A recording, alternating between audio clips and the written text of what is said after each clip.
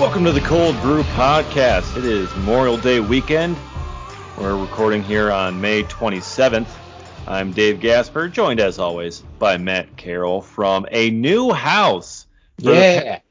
Matt, you've been talking about it, stress, buying a house, moving, and everything else. That's why we ended up having to delay this podcast here a little bit. We're sorry about that. But Matt, we just busy moving, just kind of got caught up into everything, and all of a sudden it's just like, oh well, we just couldn't find a time. Yeah, and not to mention there's a lot of stuff strewn about everywhere and had to find where all my recording stuff was. It was a long week. I had to go back to work actually for a couple days. Normal people take like a week or two off to move. I had to go back and forth between moving and working and moving. So it was a little nuts, but got this nice little recording area now as opposed to the tiny little, I know we don't put video out for this, but felt like I was basically in a closet before. This is an actual legitimate room. Feels nice. Looking forward to adorning it with bobbleheads and Brewers memorabilia and just make a nice little Brewers recording studio. But yeah, feeling good. And we're going to go ahead and just crack open a beer. Yep. Celebrate Amen. it.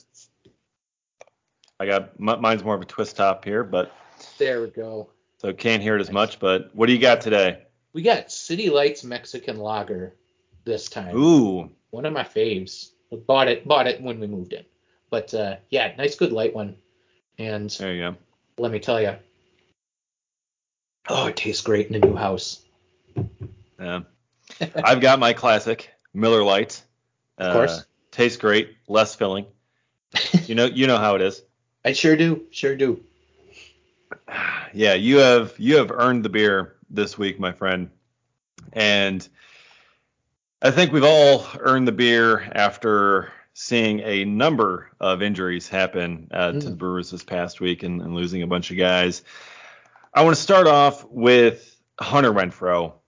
Hunter Renfroe, who has been hitting the ball extremely well lately, ends up pulling a hamstring, ends up with a hamstring strain, trying to score from first, leaves the game and ends up going on the IL. Should be just a minimum stint here, about 10 to 14 days the Brewers are expecting. But in the meantime, Matt, in Renfroe's absence, that has meant more playing time for Tyrone Taylor, playing pretty much every single day now in right field. And he has taken this opportunity and is running with it. You had an article up on the site talking about this, and he's just been absolutely incredible. I think he's provided like half the Brewers' RBIs the past couple of days. Yeah, put that article out before last night's game where he ended up having another RBI. I think I saw he's at 7 straight games with an RBI now. Yeah, I mean, he's producing offensively after he had gotten off to a slow start, but really who didn't get off to a slow start this season. So, we'll give him a pass on that. But it's great seeing that, now that he's gotten a little bit of opportunity, a little bit of consistent opportunity, which has always been something that's been tough for him to get with the guys in front of him on the depth chart, that he's doing his thing. He's knocking in runs. He had a 3-run homer in the second game of the San Diego series. He, sacrificed flies. He's doing everything there that the Brewers need him to do on offense. And it helped them pull out a series win against the Padres, a series win against a winning team, something that, critics were saying, let's be a little possibly skeptical on the Brewers because they're only beating up on losing teams right now. Well, they go and play the Padres on the road, and honestly, they were a Brad Boxberger blown inning away from sweeping the Padres. But so much of what they did during that series was because of Tyrone Taylor. And so as he's doing this, it makes you wonder if he can ride out the rest of Renfroe's injuries still being a little hot on offense. How much continued playing time does that end up getting him? Does he take a little bit of Lorenzo Cain's playing time, who has not heated up offensively? He's one of the few who just has not at all this season. Do they have to find ways to get him in the lineup, whether it's spelling some of the other guys, getting a DH appearance, things like that. At some point, it'll be hard to take that bat out of the lineup. But he's going to get this chance until Renfroe comes back. Let's see if he's able to continue riding this hot streak. But so far, it's been great to watch. Yeah, I think the bottom line has been clear that Tyler Taylor needs to play more. I mean, we've been kind of talking about this for a while, and we saw him since last year. And when the Brewers signed Andrew McCutchen, I was just kind of like, okay, come on, like, can we give Tyrone Taylor like an actual chance to be, the number 4 guy or even a number 3 guy? I mean, I understand why they went out and got Hunter Renfroe to really kind of shore up right field there, but I think it's becoming clear after this that when it comes to center field, that when Renfroe comes back, Tyrone Taylor needs to get the lion's share of playing time in center field. Now, I mean, Lorenzo Cain, he still brings value defensively to the Brewers. He brings value as a veteran leader in that clubhouse. And there's a lot that he brings there. But overall, in the lineup, you need Tyrone Taylor in center field over Lorenzo Cain. It's just been a struggle for him. I think he's one of only 3 qualified hitters to have not registered a barrel all season. And we're closing in on the 2-month mark, and Cain's been getting a lot of playing time. So it's tough to watch Cain go down. I mean, you know that Lorenzo Cain is a very good player, a valuable player, a really likable guy that you want to see in there and you want to see play, but the bat is just not performing. It's not there, and it's time for the Brewers to put Tyrone Taylor out there in center field just about every single day once Hunter Renfroe comes back. Yeah, it's interesting. It really speaks to Cain's defensive prowess. When you look at his offensive numbers, he's batting 183. He's got an OPS of 467. Oof. Very, very not good. His OPS plus is 34. That's oh my God. Like Orlando Arcia, like lowest offensive levels type. That might have been Keston Hiura, Jackie Bradley Jr. last season levels. Yeah, I'm trying to remember if Jackie Bradley Jr. was even that low at 34. But his baseball reference WAR is a positive 0.2. With those numbers, he's still in the positives in WAR, so it's obviously his defense that brings him up. But you know what? Then maybe we're at the point where Lorenzo Cain is a late inning defensive replacement. I mean, it's okay that happens to some players in their career, and maybe that's what needs to happen for the Brewers, especially when, they've been a team that's been a little streaky on offense. They were slow to start offensively as a team this year, got a lot better, and now their offensive numbers are actually in the upper half of the league. But you don't want them to run into potentially one of those situations where the entire team slumps at once. And when your center fielder is already slumping, that's not going to offset if that ends up happening to other players. Tyrone Taylor potentially could. So he deserves it. He's earning it right now. He's going to get playing time regardless, because as we've seen, Andrew McCutchen ends up going on COVID IL. Hunter Renfroe ends up going on real IL. You end up needing guys to fill holes, and that's why they end up keeping, it's okay that Tyrone Taylor is still on the team when you sign a guy like Andrew McCutchen, because you're going to need to use him eventually. But like you said, flat out, he just needs more playing time now because he makes your offense better. And you don't want to take that away. Like, why would you purposely make your offense worse by taking Tyrone Taylor out of the lineup?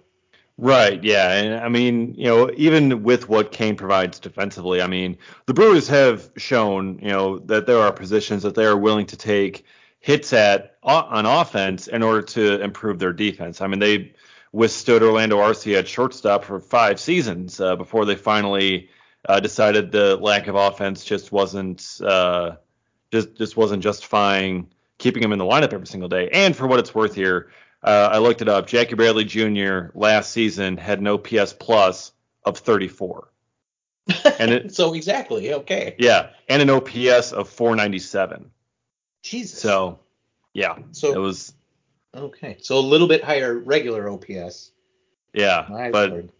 OPS plus is still kind of around that same mark. So, Yeah, I mean, center field and shortstop and catcher, I mean, those positions up the middle are three positions where teams are willing to have less offense in order to have really strong defense.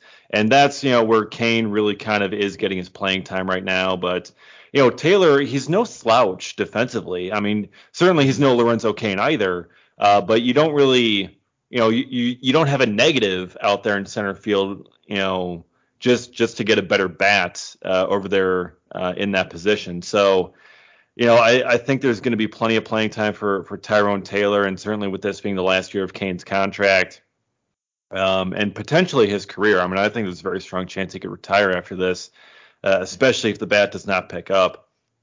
So, it's good to get Tyrone Taylor to see him get this extended playing time. We both knew, I mean, this was in there all along that he just needed the opportunity.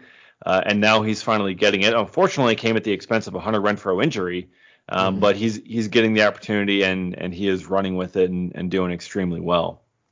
So yeah, that's a big injury in the outfield. Now we got to talk about the injury in the rotation. And Matt, I don't want to say we deserve any blame for this because we don't, because it's not our fault, because what we say on this podcast isn't actually going to impact what happens with the Brewers. But we were talking last week about, how's Ethan Small going to get in there? And it's like, oh, well, these guys are all healthy in this rotation, and it's going to take, an injury or something, knock on wood. Hopefully it doesn't happen, but an injury to get these guys to move up. And then sure enough, Freddie Peralta leaves his start while I'm there. I was at the game that day on Willy Adames bobblehead day.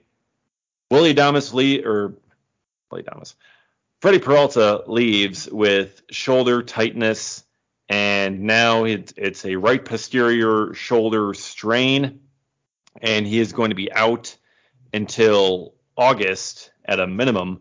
But they do expect him to come back this season, but he's going to be out a couple of months.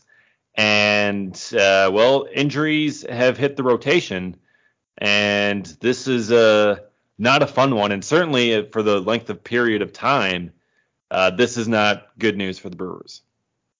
No, not at all. And I feel bad for our contributor to the site, Josh Waldock, because he was on the Freddie Peralta 2022 Cy Young hype train, and now that has officially. See, but here's the thing with Cy Young hype trains, though. They take 3 years to get to their destination. This is okay. True. So you start the Cy Young hype train in 2022. He's not getting there until 2025. Okay, I'm telling you that, like, this is from experience, or actually no, it'd be 2024 that he'd get there.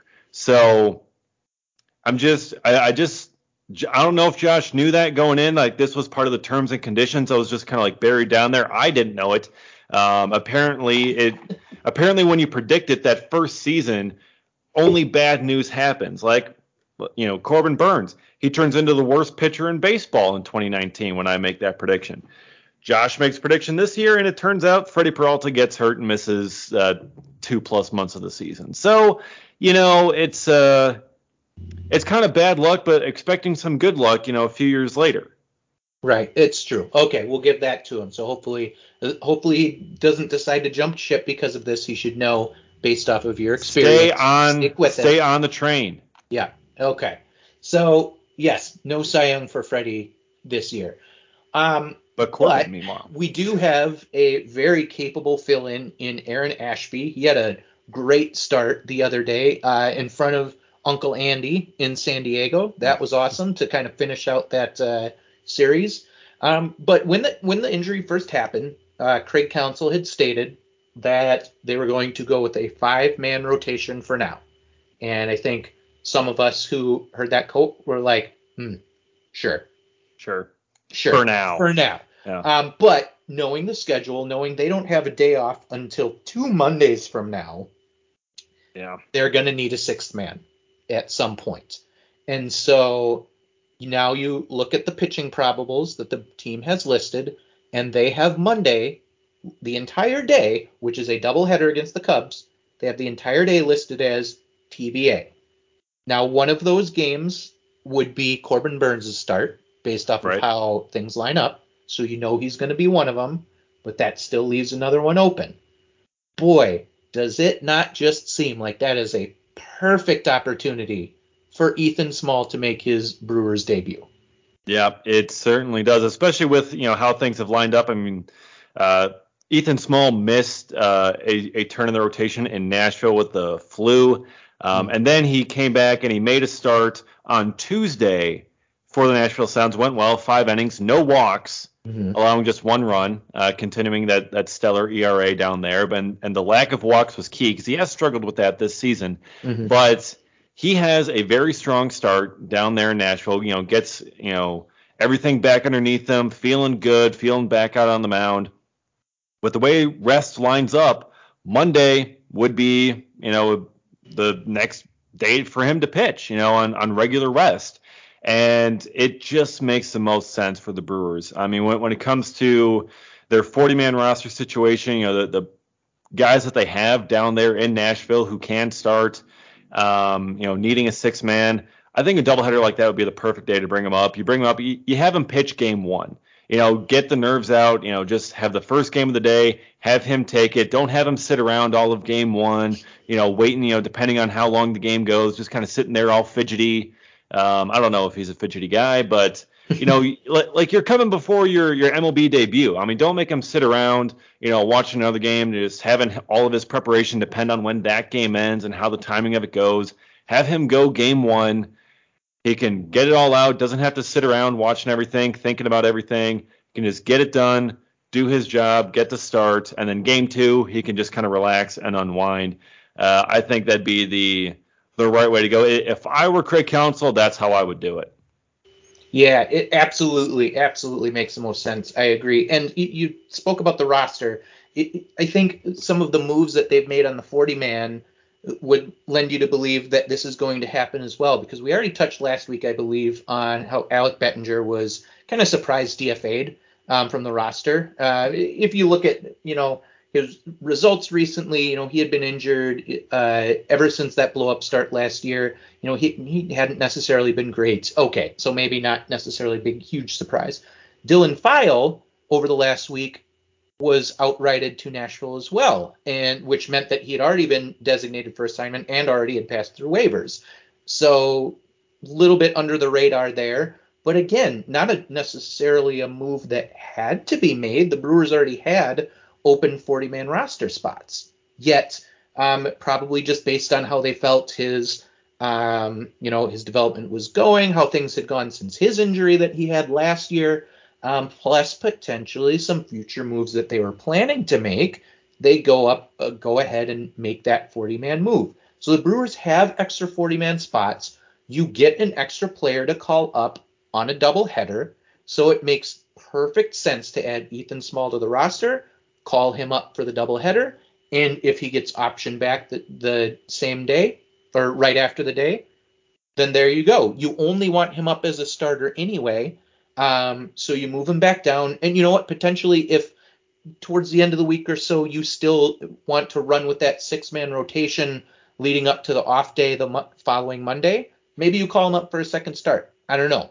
But it just makes too much sense. Otherwise, I mean, outside of that, you don't really have anyone already on the 40-man roster down in the minors that makes sense to call up.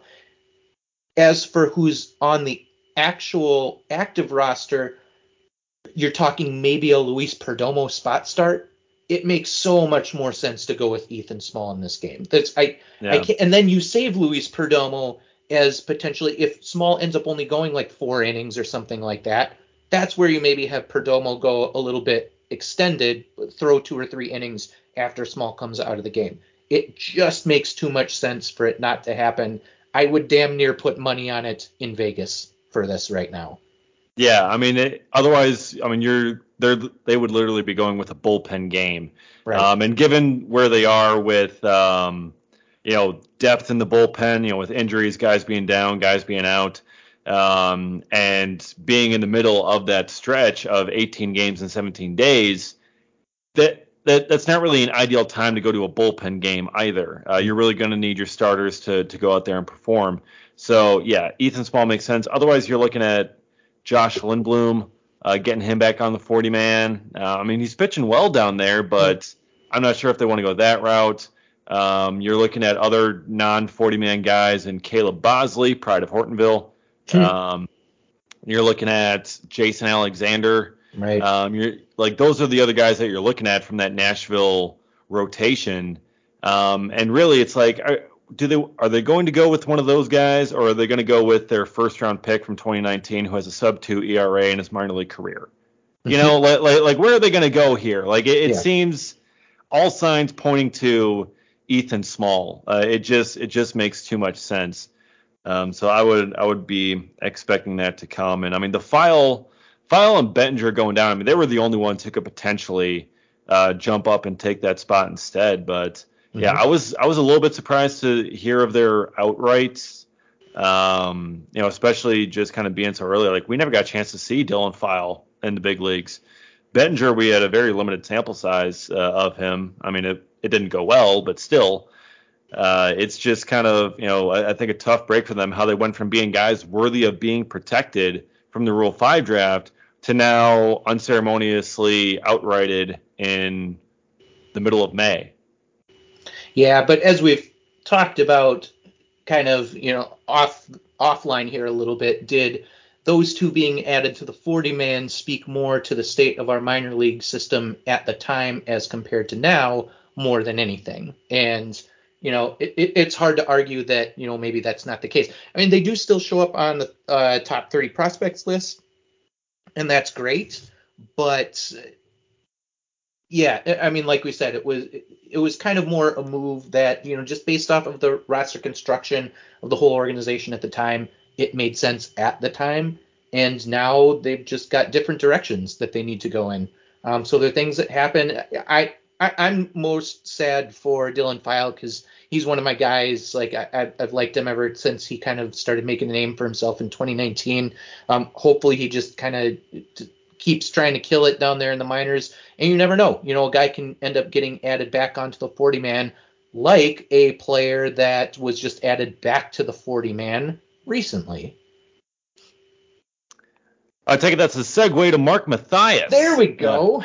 Yeah. I was going to talk about how Mario Feliciano, another one of your guys, was hitting about 300 down in AAA. But sure, let's talk some Mark Mathias. He was also hitting well down there in Nashville, and he's gotten the call back up to take a spot on the 40-man after Hunter Renfroe went on the IL. And he can play infield, play some outfield, and it's good to see Babe Mathias back in the big leagues. Yeah, we haven't gotten a chance to see him in a game since he got added to the roster again. But yeah, like you said, it's just nice to see that he was in fact added. I believe he still has an option left, right? Does that sound right? It's been a while since I looked, actually. He was more at the time he was DFA'd because of the injury and kind of just moves that they needed to make to fill out their 40. So it was just something that had to be made at the time. But this is another example of, a DFA doesn't always mean the end of a relationship. You work through your stuff, you work your way back to the roster, and, as long as you do your thing, opportunities will be there for you. And opportunity came knocking. So he ends up back on the 40-man. He's on the bench. And he does have options left. Okay. I had it didn't seem, he wasn't with the team long enough where it felt like they would have been burnt through already. So hopefully we get to see him before he ends up getting sent back down. But just really cool. He was kind of a little bit of a mini fan favorite while he was on the roster back in the day. So, I'm sure as soon as he steps back in that batter's box, some Brewers fans are going to be having a good old time. Yeah, it'll be good to see him back, and he's been doing extremely well down there in Nashville. So he's certainly earned the call up coming back up to the big leagues. Speaking of guys coming back up to the big leagues, Keston Hiura. We got to talk Keston Hiura here. He went down for a little bit, raked down in Nashville, and came back up. And he's been kind of going back and forth between playing and not playing, and he's still kind of in that part-time role. And he's showing some good signs. He had a walk-off home run. He's gotten some good base hits, but he's also striking out 43% of the time. He's also still not hitting super well overall. So What do we do here, man? I had an article go up on the site about this, and it kind of drew a lot of reaction on social media as well. But really, what should the Brewers be doing with Keston Hiura? Because I mean, it seems like every time that he shows some glimpses, he shows some signs, it's like, okay, maybe he's breaking out of this, maybe he's back to his old self. They put him back in there a bit more often, and then he struggles. And it's just kind of this constant cycle back and forth of showing glimpses, earning another opportunity, then getting that opportunity and stinking it up. And it's just what do we do here? How can we get Keston Hiura back to where he needs to be? I'd love to hear what you think on this. I mean, it's hard because I think you spoke to it well, obviously in the article, that it's hard to try and make moves to get him going, because that's obviously the most ideal scenario. Is you want him, breaking out finally and looking like his old self again for your team. You don't want him to be doing that for another team. Works out best for you if he's doing it for you. But there's just you can't put him in the lineup right now for the reasons that we listed about why Tyrone Taylor should be taking over for Lorenzo Cain. You're just purposely making your lineup worse with that. But at the same time, it feels like Keston Hiura is never going to get back on track unless he gets that playing time. But the Brewers are a team who's trying to contend right now. They're trying to be good offensively. They're trying to, win a division and make the playoffs and hopefully go for a World Series. So they don't have the time to just let someone work out their struggles in the lineup right now. And so that's where they find themselves in this weird limbo with him, is you can't give him playing time. You really can't trade him because his value is as low as it's ever been and is probably going to be. So do you just ride with it? And, he shuttles back and forth. He gets spot starts here and there. But, once the roster's back to normal, he ends up back in AAA and just trying to be wait until he's ready to be called upon. I think that's just what they'll keep doing for now. But that's not an ideal situation for Hiura. No, like how's he going to break out of this and become that everyday starter, that 300 hitter that the Brewers were expecting him to be if he doesn't get the chances? Right. But it's hard to give him the chances. If you want to say, let's just give him 2 weeks straight of starting every single day and just putting him out there in the hopes that it'll get him going.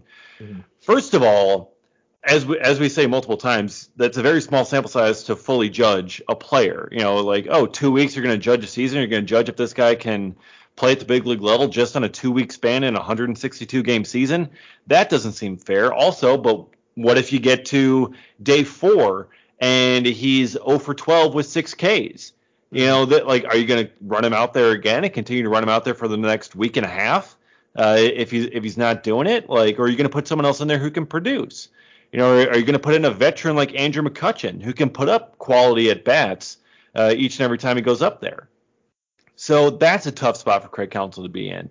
It's just such a difficult spot for him. And I've seen a bunch of people kind of push this as well when commenting on the article and looking at the article. I mean, he does extremely well against right-handers. I mean, when it comes to his splits, and perhaps getting Hiura in there at DH against righties and having McCutchen DH against lefties, maybe that could be a good way to get Hiura at least some regular ABs, because there are a lot more right-handed pitchers out there. You can have McCutchen, fulfilling his role that he was supposed to be, playing against lefties. So that could be something that really works out for him. But still overall, you got that 42.9% strikeout percentage. Mm-hmm. That is really tough to overcome. And even on his success this year, Keston Hiura has a BABIP of 409, which is even higher than what he had in 2019 when he was actually, producing overall. His BABIP was only at 402 back then, but his strikeout rate was down at 30%. So that's just kind of, some of the big differences for Hiura between then and now. So it's a matter of really just kind of trying to get him opportunities to be successful and perhaps building things back up. But every time we look, that's something to build confidence off of, the next few times out, he just he just tanks. But, when he faces righties this year, he's hitting 333. Mm-hmm. When he faces lefties, he's hitting 160. And he's gotten really the same amount of plate appearances. He's gotten 28 plate appearances against both lefties and righties. And the splits are massively. I mean, he's gotten 12 strikeouts in 28 plate appearances each against righties and lefties. Mm-hmm. But he's gotten 8 hits against righties, 4 hits against lefties. 3 of his 8 hits against righties have been homers. So he does tend to do better overall against righties, but he still strikes out at the same clip. And the sample sizes overall are fairly small. So how much can you really judge from it and draw from it? Right. Yeah. 28 plate appearances either way is not a lot to try and make a decision about.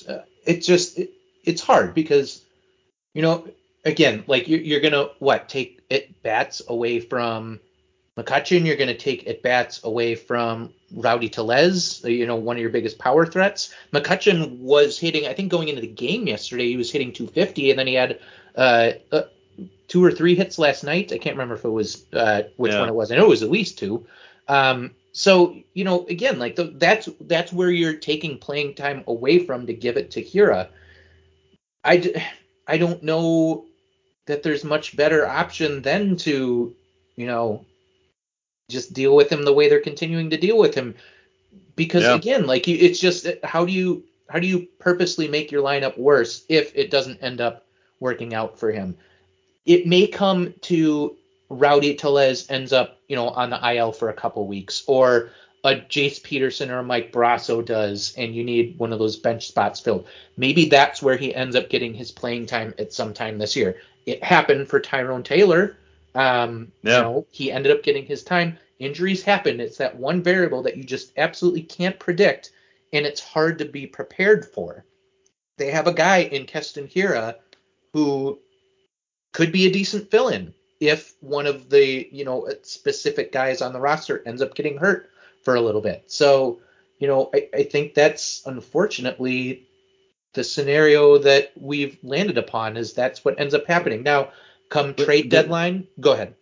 But I was just gonna say, like, that's really kind of the tough part when it comes to Hiura because he brings you nothing defensively. Right. He has very limited defensive versatility. He can play first base, sort of doesn't play it super well. He also can play second base, doesn't play that super well. But if Colton Wong can't go, who are you going to put over there? Are you going to put Hiura at second, or are you going to put someone like Mike Brasso or Jace Peterson over at second base? You're going to put one of those guys there because they can bring you at least not negative defense over at that position, even if you might be getting also not much offense. So he doesn't bring any value defensively. He doesn't bring any versatility defensively. So everything is resting on the bat, and they're trying to get that bat figured out. And with that, it makes it that much more difficult to put him in the lineup. And that's where I think I saw someone compare as well. It's like, hey, they're running Kane out there every single day, with all of his struggles. Why can't they do that with Hiura? Oh, the simple answer is Lorenzo Cain brings value defensively. Mm-hmm. Lorenzo Cain can still run it down in center, and he's a veteran leader on the club. And also, frankly, he's getting paid $18 million this season. He's a proven veteran who's been around, who has shown that he can hit big league pitching. Keston Hiura is not a proven asset. He's not a veteran. He hasn't been around long enough. He isn't established enough to be able to get that kind of treatment to swing his way out of a slump. They've given him that chance. They gave him that chance in 2020 and in 2021. And he just wasn't able to swing his way out of it. So now you just kind of have to put him in a part-time role and hope he can push his way up like every other bench guy. Like every other bench guy, the part-timer, they have to find ways to be productive enough and they're limited at bats and get hot enough to push their way into the lineup more often. Jace Peterson has been able to find a way to do that, and he's turned that into somehow a 3-year Brewers career or something like that, and stuck around for so long. And, he's able to get just hot enough at the right time coming off the bench to earn more opportunities. And Keston Hiura is going to have to do that same thing. Typically, you don't have that with top 10 overall selections with first round picks. And they've given him a lot of runway. And I think I also mentioned this in the article. If Keston Hiura was a 10th round pick, they would have cut him loose by now. If he was a 5th round pick, they would have cut him loose. Even a 2nd round pick, they would have cut Keston Hiura loose by now. But he was the number 9 overall selection. You're gonna make damn sure that if he can't that if he can succeed at the big league level, it's going to be with you. Yeah, absolutely. But at some point, that patience ends up running out regardless of your draft pick status. So it'll be really interesting, I think, come trade deadline time, if the Brewers are looking to, bring in a reliever at the end of his contract who's a bigger name guy where the, team's going to want a little something extra. Do the Brewers send Keston Hiura and a prospect, or Keston Hiura and a starter? Probably not a starter anymore now that Peralta's injured. I know that was something that we kind of talked about more in the offseason than now. But do they end up trying to somehow attach him to a trade to a team that, needs a first baseman or a second baseman or a DH? Someone, like the A's or the Orioles or the Pirates or someone like that who's got a little bit of time and can throw him in the lineup and just be like, all right, we're giving you a couple years to figure it out. And maybe that's what ends up happening to him, and it ends up getting the Brewers a piece that helps them in their trek for a World Series. He won't be able to be the only part of that package because his value is not nearly high enough for that. That's where he ends up getting potentially attached to some prospects. I don't know what that ends up looking out, but until he gets the chance to play regularly and figure things out, which unless someone gets injured, that might just not happen. Trade deadline might be, the next bit of activity when it comes to him and the Brewers' relationship. Then maybe it's the offseason. I don't know. But it is such a weird situation that we're in with him right now. Yeah, one thing I could see, this is just me kind of throwing it out there. How about sending him to Oakland for reliever Lou Trevino, who's been a big part of that bullpen out there? I mean, I don't think it'll be a straight up that. I mean, the Brewers probably have to throw in someone else. But he's a valuable reliever, could add to that bullpen the Brewers have and give him there. But again, I think it's just such a tough pill for the Brewers to swallow to give up on him before really kind of getting a chance to see him. They don't want to see him go to Oakland or someplace else, get that opportunity to play every single day, and then turn into that 300 hitter that can hit 30 bombs a season and be that stud hitter that they knew he could be all along. They don't want to see him do that for someone else. I mean, they put in the work of scouting him and drafting him and developing him and getting him up through the minor league system and making him a big part of the organization. They've invested a ton in him. They don't want someone else to get all the reward for all their hard work while the Brewers get pennies on the dollar for their investment. So a change in scenery may be what's best for Hiura. It may not be, but I think that's too tough of a pill to swallow at this point. Even though it's an option that should at least be considered, I don't think it's something that Stearns will do. Yeah. But we'll see. For the time being, it's going to be just, continue on the way it's been going. That may end up with him back in AAA when some guys get healthy. Hard to say. Yeah, it's. I think it's going to continue like it currently is for a little while, being in a part-time role, going back and forth a little bit. He really should get more opportunities against right-handed pitchers, I believe, to really kind of see how those splits are going to shake out and if he can be a valuable piece against righties. You wouldn't think him being a right-handed hitter that his splits would be that way, but they are. So he's just got to get more opportunities that way to really kind of see if he can get back into a groove offensively. And hopefully they can get him back to that level, because that would just be great news for the Brewers all around, being able to get him to perform like they expected him to. That would really improve this lineup. Mm-hmm. Yeah. All right. So there was some news that we saw this morning, not from baseball-related news, but soccer-related news. And I think we got to talk about this. According to some reports out of England, Brewers owner Mark Attanasio is apparently in talks to buy a major investment, and I think take over majority control of the soccer club Norwich City. And Matt, I saw this and I'm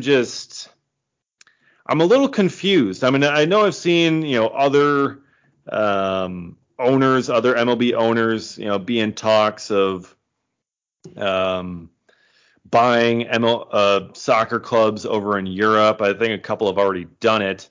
But now it looks like Mark Attanasio is trying to get in on the trend, and I have a few concerned feelings about this, as I'm sure you do as well. Yeah, I mean, it's hard for your, mind not to immediately go to, okay, we've only had, X amount of money to spend on payroll, but you have enough money to buy a friggin' soccer team? Like that's what's in the back of so many Brewers fans' minds with this, right? Like, so I guess, I'm not gonna lie, I had that thought myself. But it certainly is the thing to do, right? Like I think it was the Ricketts family down in Chicago was looking at buying part of Man U, I think it was originally. It was one of the big soccer clubs. Norwich City is much lower down the chain than some of those big name guys, from what I am led to believe. I am no English soccer expert. Yeah, I will say. But that is what I've been told. Yeah, I don't know. That's the weird part about it. I would doubt that there's any risk of him, trying to get out of being the owner of the main owner of the Brewers, or trying to. Oh no, that's not like, part that's of it. Not no. happening. Despite what some fans may want. Right. Yeah. Exactly. But it is. Yeah. No. I will admit it is a little weird that that he has enough money left over to do that when we're just begging as a small to mid market team to have more money in the payroll to pay for some of those higher priced free agents. So yeah, I mean I have mixed feelings about it as well. I don't know if there's any way for him to funnel some of those profits into the Brewers. There's probably some laws that don't allow that to happen. I'm no business expert either. But that's what I would prefer to happen. But I doubt that's what the end result of this is going to be. But yeah, I don't know. It was a weird report to kind of stumble upon. Yeah, so I'm looking at this report here from the Pink the Pink UN. I don't know, some website or some news site over here in England. According to the report here, American multimillionaire businessman, owner of the Milwaukee Brewers, Mark Attanasio, is in talks over an investment in Norwich City. Attanasio's delegation included his two sons, Mike, who was sporting a Norwich scarf, and Dan, plus David Stearns, Dan Fumai, the CFO for the Brewers, and Rick Schlesinger, the president of business operations. So apparently they were there, and among the delegation was Richard Ressler, a minority stakeholder for the Brewers and on the advisory board. So another part of the Brewers ownership group. So they were all there. The delegation stayed in a hotel locally overnight under the name Norwich City. So that is interesting. According to the reports here, the current majority owners, Delia Smith and Michael Wynn Jones, they are set to remain majority shareholders. So this would be a minority share for Attanasio and the Brewers ownership group. So I'm very conflicted and very kind of confused as to, first of all, why, and second of all, what is this going to gain him being a minority investor in a smaller, this is a smaller market essentially you could almost say Norwich City is like the Brewers of English soccer, perhaps. Like a Sure. smaller market. They're kind of rebuilding there. They haven't really been super great. Apparently limited financial resources. They're operating on a self-funded model, according to this report from the Norfolk Live. So, they've kind of dropped down there. Limited financial resources. Two disappointing campaigns in the past 3 years, perhaps rebuilding a little bit. So, it's kind of similar to where the Brewers were when Attanasio bought them, but it's slightly concerning that his attention is not on the Brewers. And it's like, how much would this even cost? Because my first thought is, when I saw this, I'm like, Mark, this is not an extension for Corbin Burnes. Like, Instead of I don't know how much money this would cost, but like instead of putting say $200 million into buying a minority share in some soccer team in England, you could spend that same $200 million to keep Corbin Burnes in Milwaukee for the next 6 years or so. Like that would be nice. Maybe they could do that.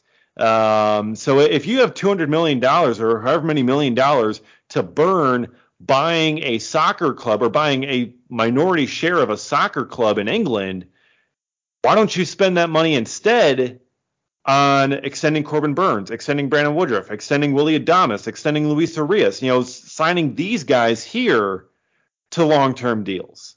That's my thoughts. Like, focus on the team at hand here. Yeah, I guess the fact though that it is a potential minority share. He's a businessman. Business people stay in business by making business decisions and expanding their business. And so I guess in that sense, I'm not going to fault him for that. If it is a minority share, that means that the Brewers are still his baby. Like that's his main thing. Right. And so hopefully it doesn't end up really taking too much, of his time and energy away. And he does have a very capable man in David Stearns at the helm making the actual decisions for this team.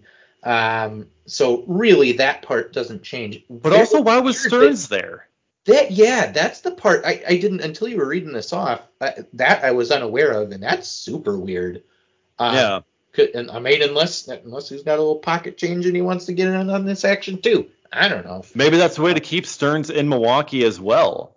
Instead of letting the New York Mets take him in a year or so, by maybe getting him involved there, like as part of that investment group or some sort of stake or something, that could be a way to keep him around. Because I'm very like, otherwise I struggle to see why Stearns would be interested in going all the way to Norwich City over in England and leaving the Brewers and just kind of, not watching the games here, not watching, any of the minor league teams or whatever else, and go watch a soccer game over there and visit with all those guys instead of doing his scouting stuff or whatever it is that he does on a day-to-day basis.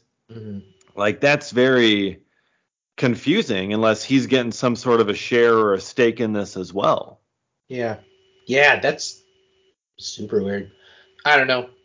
It's weird. It's not even, obviously certain that it's going to happen, because I think the whole, like, when it came to the Ricketts thing, I think that all fell apart too. Like they never actually. Yeah, the reports are that this is in the very early stages still. Yeah, so there's no guarantee that it's actually even happening, but they went out there for a visit mm-hmm. to kind of check things out. So yeah, I don't know. I guess we'll see, but.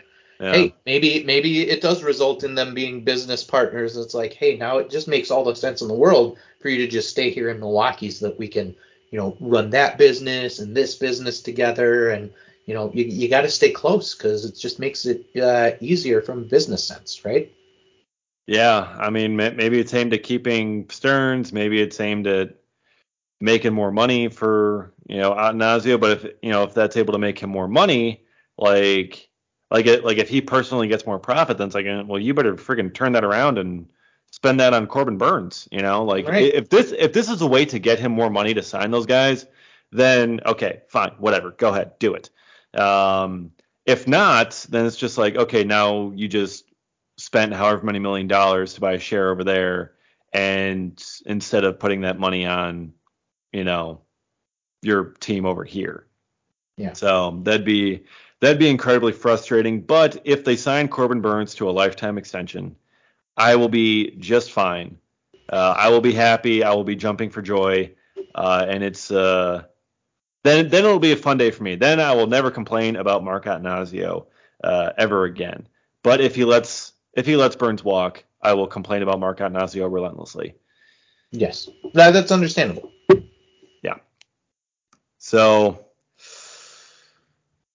that was a fun bit of news to wake up to today. That it almost kind of makes up for us not being able to record it, because if we recorded last night, we wouldn't have had this news to talk about. And then by the time we talked the next week, it would have been a week old.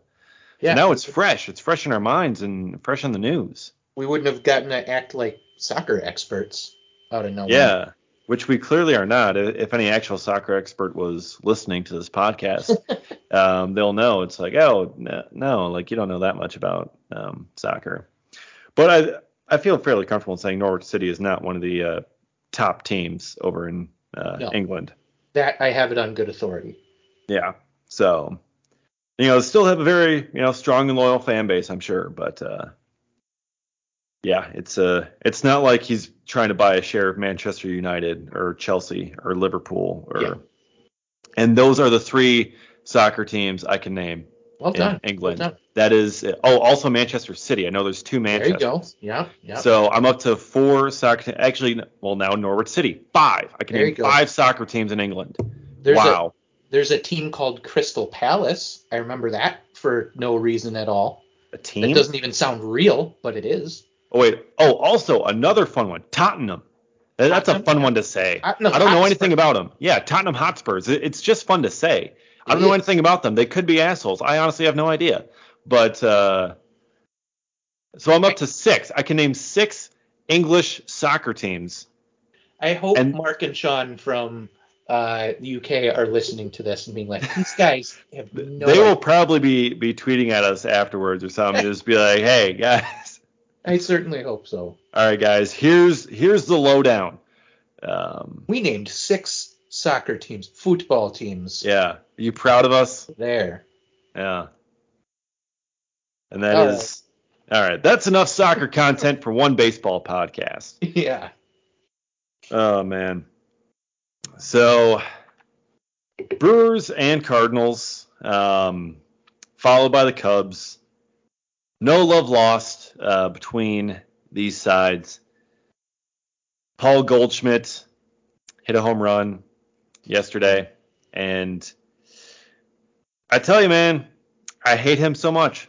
I hate seeing him on the Cardinals. I hate seeing Nolan Arenado on the Cardinals. Also, screw you, Jeff Bridich. I cannot wait for Yadier Molina and Albert Pujols and Adam Wainwright to retire. And just, I can't wait for it, man. It's going to be such a glorious day when they finally hang it up. Albert Pujols' swing looks as good as it ever looked. It was insane when he hit that. I can't remember if it ended up being a double or not. Yeah, I think it was a double. Left field line off the wall. It looks like literal vintage Pujols. And it's not just the uniform. What's that? And it's not just the uniform. Right. No, exactly. It was slightly rage-inducing, but they held him in check after that, which was kind of nice. I will say I do kind of enjoy Adam Wainwright's kind of like little retirement walkabout, we'll call it, I guess, around. That's because we're beating him this time around. Yeah, exactly. Well, I mean, that makes it more enjoyable. That's true. But it's been kind of fun. Like he did actually a TV promo for the Brewers during one of the games, which was kind of fun. On a day he wasn't pitching, obviously. He's been doing on social media. He's been kind of like touring all the different stadiums he's going to this year and kind of offering behind the scenes looks. That's been kind of cool. He's Adam Wainwright. He's had really good history against us, but he hasn't necessarily been one of those guys that like got under your skin by any means. So I still have some respect for him and what he's able to continue doing at his age. Like the fact that last year he was one of the best pitchers in the league still.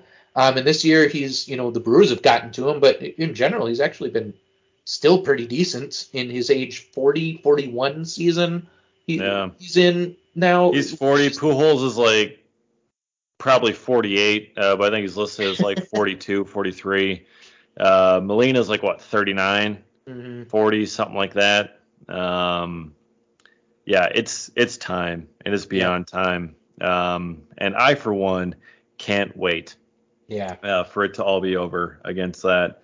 When they have their like final thing, I don't know if the Brewers are gonna do like a farewell thing. Like I remember when like Chipper Jones like was having his retirement year. The Brewers kind of did like a farewell giveaway or something to him. I don't know if the Brewers are gonna do something like that. But here's how I would envision it. You've seen The Office, right? Yes. You remember the episode where Toby leaves and Michael hosts a giant party and he gets up on stage and he's singing Goodbye Toby? Yep. Yeah, that's what I think the Brewers should do. Just kind of play that on the Jumbotron. Instead of Goodbye Toby, it's Goodbye Yachty. Goodbye. See you later. Like, just so excited to say goodbye, and that's how I would do it. Goodbye Yachty. Goodbye Wainwright. Goodbye Pujols. It fits. They all fit. It would be perfect. It'd be too perfect, but they wouldn't do it. But it'd be funny as hell. It would be. I'd actually rather they stayed around than Goldschmidt and Arenado stayed around. I'll say that. Oh, that's mostly because we know these guys are declining. Yeah, exactly. So unfortunately, we get stuck with those two still. Which luckily we held Jeff Bridich last night, but not necessarily Goldschmidt. Yeah. No, not excited for those two guys, but still, just the names of Yachty and Pujols and Wainwright just always haunting. Yeah. Eventually it's going to be, not just Goldschmidt and Arenado that end up haunting us until our dying days, but friggin' Harrison Bader, Tommy Edman. I don't know why that guy just annoys the crap out of me because both of them seem to just destroy us anytime they play us. Just they've got that devil magic inside. Yeah, and the thing that sucks worse is that Yachty's not going to leave. He may retire, but eventually he's probably going to be the Cardinals manager one day, and then he's just going to annoy everybody there in that role. And it's just he's probably going to follow the Tony La Russa thing. It's like, oh, it's the 9th inning with 2 outs and 6-run difference in the score. Pitching change. Why not? Let's just keep everyone here a few minutes longer because I hate everybody.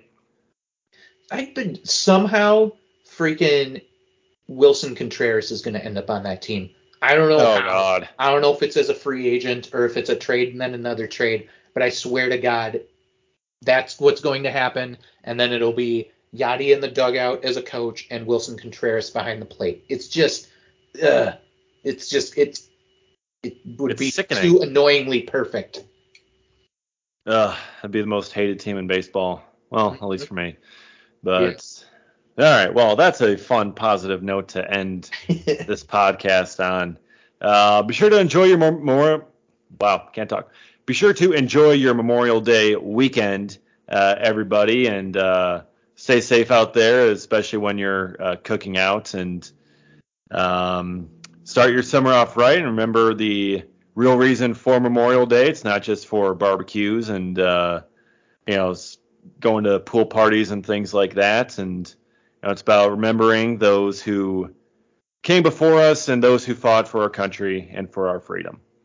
So that'll do it for us this week on the Cold Brew Podcast. We'll see you next time for another episode, hopefully talking some more Brewers victories and hopefully with a much healthier team next time around.